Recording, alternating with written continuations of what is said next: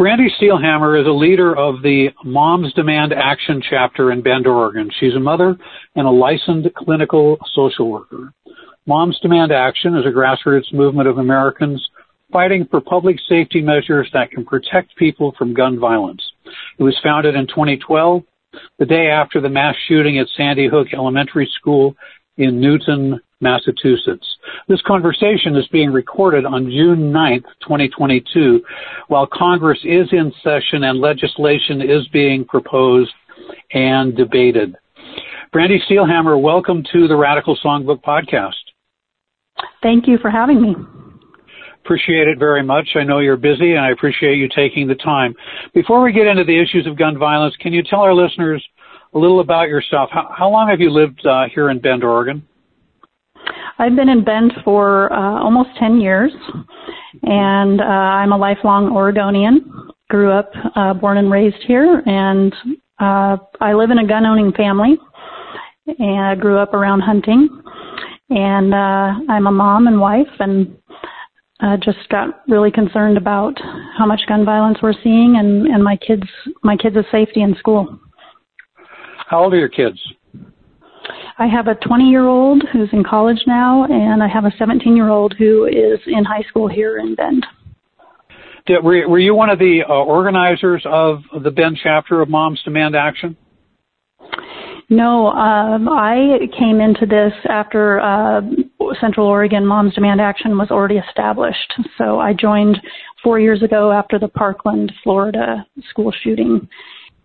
So it is called Central Oregon Moms Demand Action. I'm wrong in calling it the Bend chapter. I apologize for that. How many local members are there? So we have over 300, and now since what's been happening in the last couple of weeks with gun violence, our numbers have increased by 400. So we're over here in Central Oregon, we have about 700 supporters, and we have a team of leaders. There are 7 of us that are leading, and then we work with other groups around the state as well. So you've talked a little bit about this, but if you could amplify a little bit more on what motivates you to take on this challenging issue. When my oldest son was a freshman in high school, he came home one day and shared with me in a very calm, non-emotional voice, and he laid out what classrooms he thought he could survive a school shooting in. He explained to me that if he was in his engineering class, the door was out to the outside and he could just run home.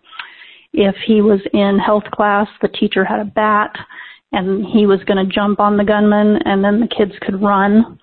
And if he was upstairs, he said to me, if I'm in math or Spanish, Mom, those classes are upstairs and I will die. There's nowhere to go. And at that point, I realized that I needed to be able to look at my boys in the eye and tell them I was doing everything possible to keep them safe from this crisis we're having in the United States. That must have been an incredible thing for you to hear. It's heartbreaking, and I have since had those conversations with my younger son, who is now going to be a senior in high school next year, and these kids are thinking about this every day. And we as adults, we have failed them.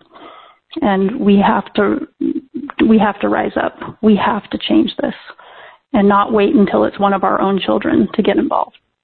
As I mentioned at the start of the conversation here, congressional hearings are happening right now, and it doesn't seem like there's going to be a majority support for any significant changes in the Senate. Republicans seem unmoved and unwilling to ban the sale of large-capacity magazines or to prevent 18-year-olds from buying assault weapons.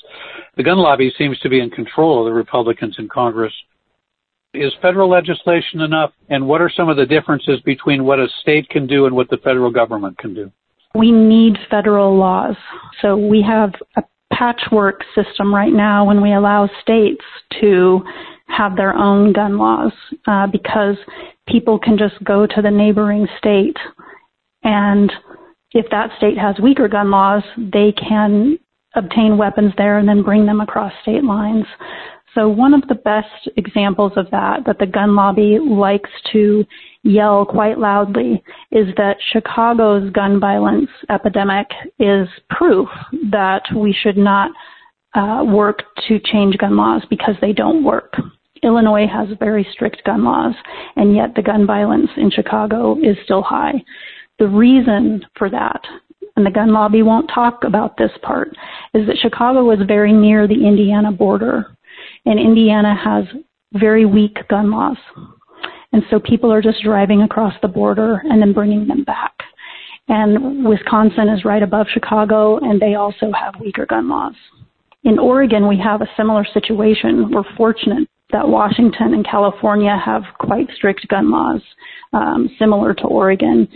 But Idaho is ranked with strength of gun laws. Idaho is ranked 49th out of the 50 states. So we also are more at risk with having neighboring states that don't have strong gun laws. We need federal laws, and that would really go a long ways. And what would you like to see? What are the kind of laws that you would like to see as an activist who's really immersed in this issue? We need a background check for every single gun purchase in the United States.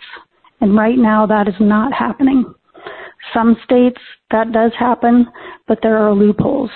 Even here in Oregon, we have pretty good gun laws here, but we have something called the Charleston loophole, where if someone puts in a background check to buy a firearm, if that background check does not come back within 3 days, they are allowed to take that gun home.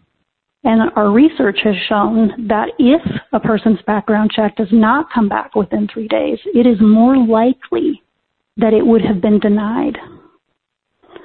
So this is a loophole that has got to get closed, and we need to make sure that federally we have a background check for every gun sale. And right now, Congress the House has H.R. 8, which is a federal background check law, and unfortunately, Mitch McConnell refuses to bring it to the Senate floor for a vote. So it's been sitting on his desk for years. What other things would you like to see done? We need to have a leader of our Bureau of Alcohol, Tobacco, and Firearms. We have not had a leader of the ATF since 2015. And again, that's being held up by political games in Washington, D.C. President Biden has nominated a director, Steve Dettelbach, and right now that vote is being held up.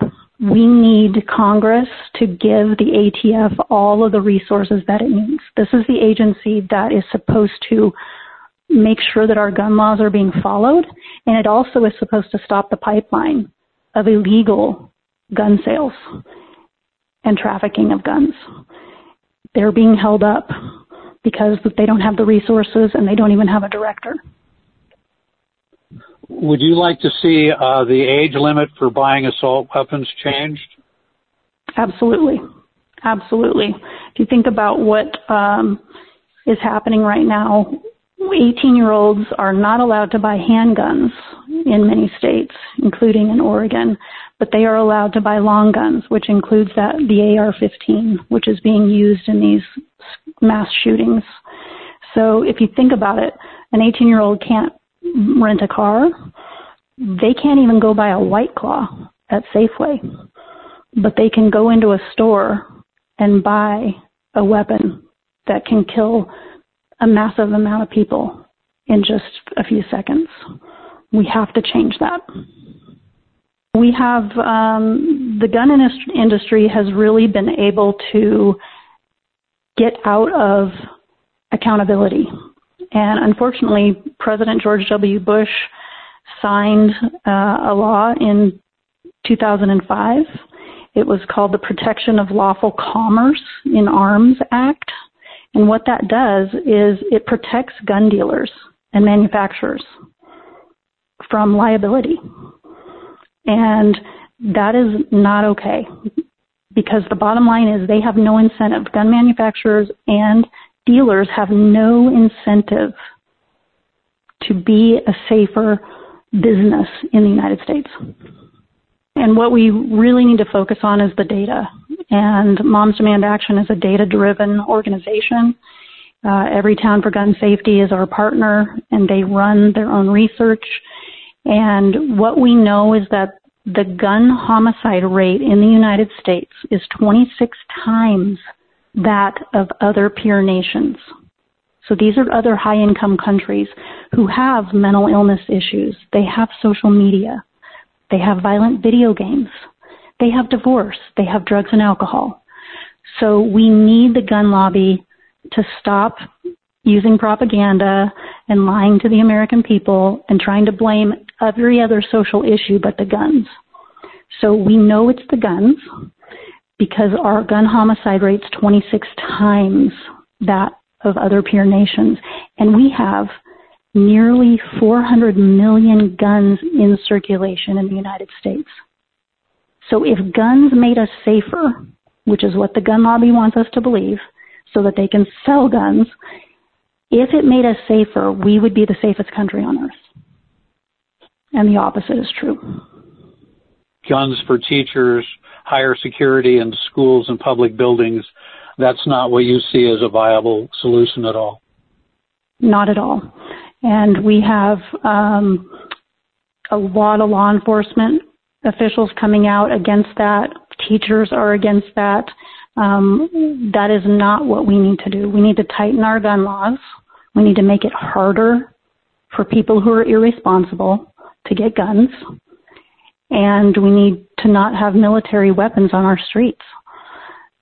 So that is what we have to work on. And the other thing is we need to get people into office who are going to work to stop gun violence. So elections matter. Our votes matter. Yes, I noted that in yesterday's congressional hearings that Kurt Schrader, who's currently the member of Congress from the 5th Congressional District here in Central Oregon, or here in Oregon, voted with the Republicans on that issue. Now he's going to be out of office. He lost to Jamie McLeod Skinner in the primary at any rate. Have you had any opportunity to talk with her about this issue? Moms Demand Action has a program called the Gun Sense Voter Distinction, and that allows candidates to be surveyed about their thoughts on gun violence and their plans to fight gun violence when they're in office. And if they are deemed to be a candidate who will focus on gun safety, then they receive the Moms Demand Action Gun Sense distinction. And Jamie McLeod Skinner has received our distinction. So yes, she is a gun sense candidate. We are thrilled that she will be on the ticket for November. And people can go to gunsensevoter.org. You can look up in your own state who your gun sense candidates are. And we really encourage people to look that up and keep checking back because we're adding candidates every day. So you mentioned that Moms Demand Action is a data-driven organization. Is there any other data that you want to share with our listeners right now? Yeah, a very sad statistic here in the U.S. is that firearms is the leading cause of death for children and teenagers. In 2020, it overtook car accidents as the leading cause of death. So that is just a horrific statistic, and it's all preventable with stronger gun laws. There's also some important statistics about the fact that secure storage of guns really can save lives. We have 4.6 million American children living in a home with an unlocked and loaded firearm. So when parents and grandparents lock up their guns, it will save lives. Many people don't know this. When we look at gun violence statistics, suicide is by far the greatest issue in the United States with gun violence. And what people often believe, they believe the myth that if somebody's going to die by suicide, if we take the gun away, they're just going to find another way. And that's not true. Most people who don't use a gun to try to end their life, they survive that attempt. And most do not go on to attempt again. So having access to a gun makes suicide lethal in a unique way, and we can prevent it. One of the things that we hear when there's a mass shooting is people who say, this is not the time to raise this issue, that you're politicizing the issue by raising it, and that basically we should be mourning the loss of life, not raising the issue of gun control. And how do you respond to that issue? I respond by saying we need to do the opposite of being silent. Our children are dying. They're dying in their schools. They're dying in restaurants. They're dying at the park. They're dying just driving around in their car with their friends. We have to get loud because nobody else is going to stop this madness. It's going to be us. So we have to cut the political baloney. That's another tactic that the gun lobby uses, that we're somehow insensitive. And the truth is, they know that people are riled up and they want to shut us down. And we need to realize this is not a political issue. This is a public health issue. So we need to keep framing it as a public health issue rather than political. It seems like that it's more than just legislation, that we need some sort of a cultural shift in this country, which is long-term. Some people have likened that idea to a long-haul look like it during the civil rights movement and the movement for gay marriage, that it takes time. Are you optimistic that this kind of change can occur? I am optimistic. I am. As our founder, Shannon Watts, says often, this is a marathon. This is not a sprint. And cultural change is happening. We are seeing change. We have many, many people who have run for office who never thought they would be doing that. And they have gotten involved in the gun violence prevention movement and understood that is the way to do it. And so I am optimistic. Change is happening. By the headlines, it can be easy to not believe that change is happening, but there is a lot of change happening. And we are shifting the culture. And we're not trying to get rid of all guns. Americans love the tradition of hunting and the tradition of being able to protect their family. And if you're a responsible gun owner, then there is no reason for you to have to give up guns.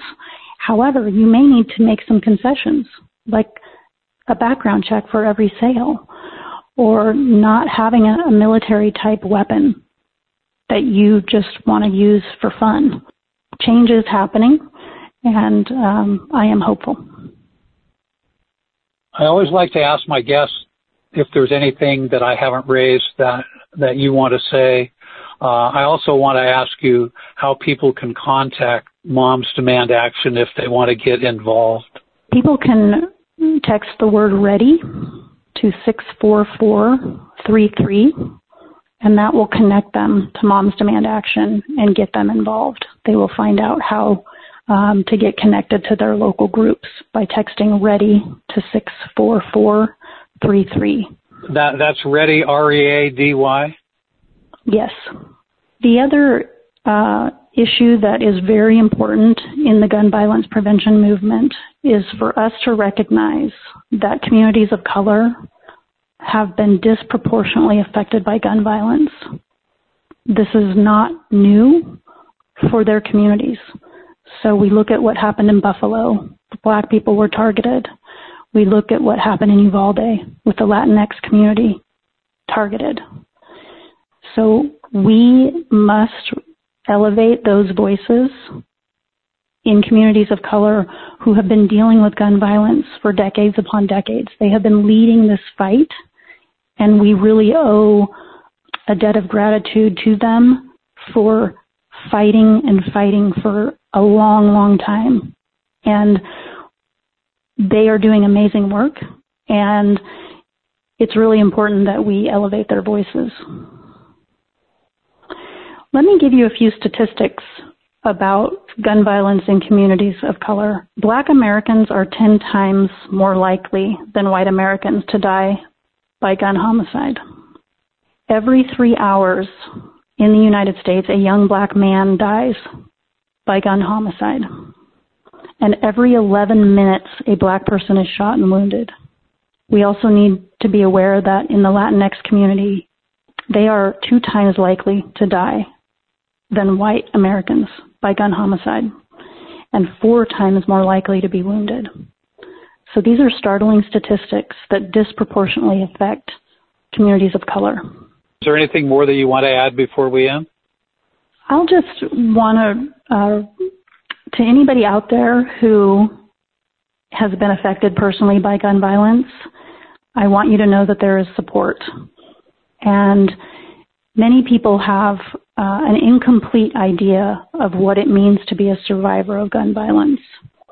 So a survivor of gun violence is someone who has either been personally affected, meaning they have been threatened with a gun, shot and wounded with a gun, or been in a situation where somebody that they love has been shot and killed with a gun. It doesn't necessarily mean that you were in the room when it happened. And that's a misconception here about being a survivor. So it could be that you've had a loved one who was threatened or who was wounded or who died. And that is traumatic. And so survivors can reach out to the Everytown Survivor Network by texting the word survivor to 64433. And there are trauma-informed support groups with people who have gone through similar situations. And there are webinars and free counseling. So I just want to let people out there who have been personally affected by gun violence to know that you are not alone and there is support. Brandy Steelhammer from Moms Demand Action, the Central Oregon chapter, thanks so much for joining me here on the Radical Songbook podcast. Thank you so much for having me and for raising this really difficult yet important topic.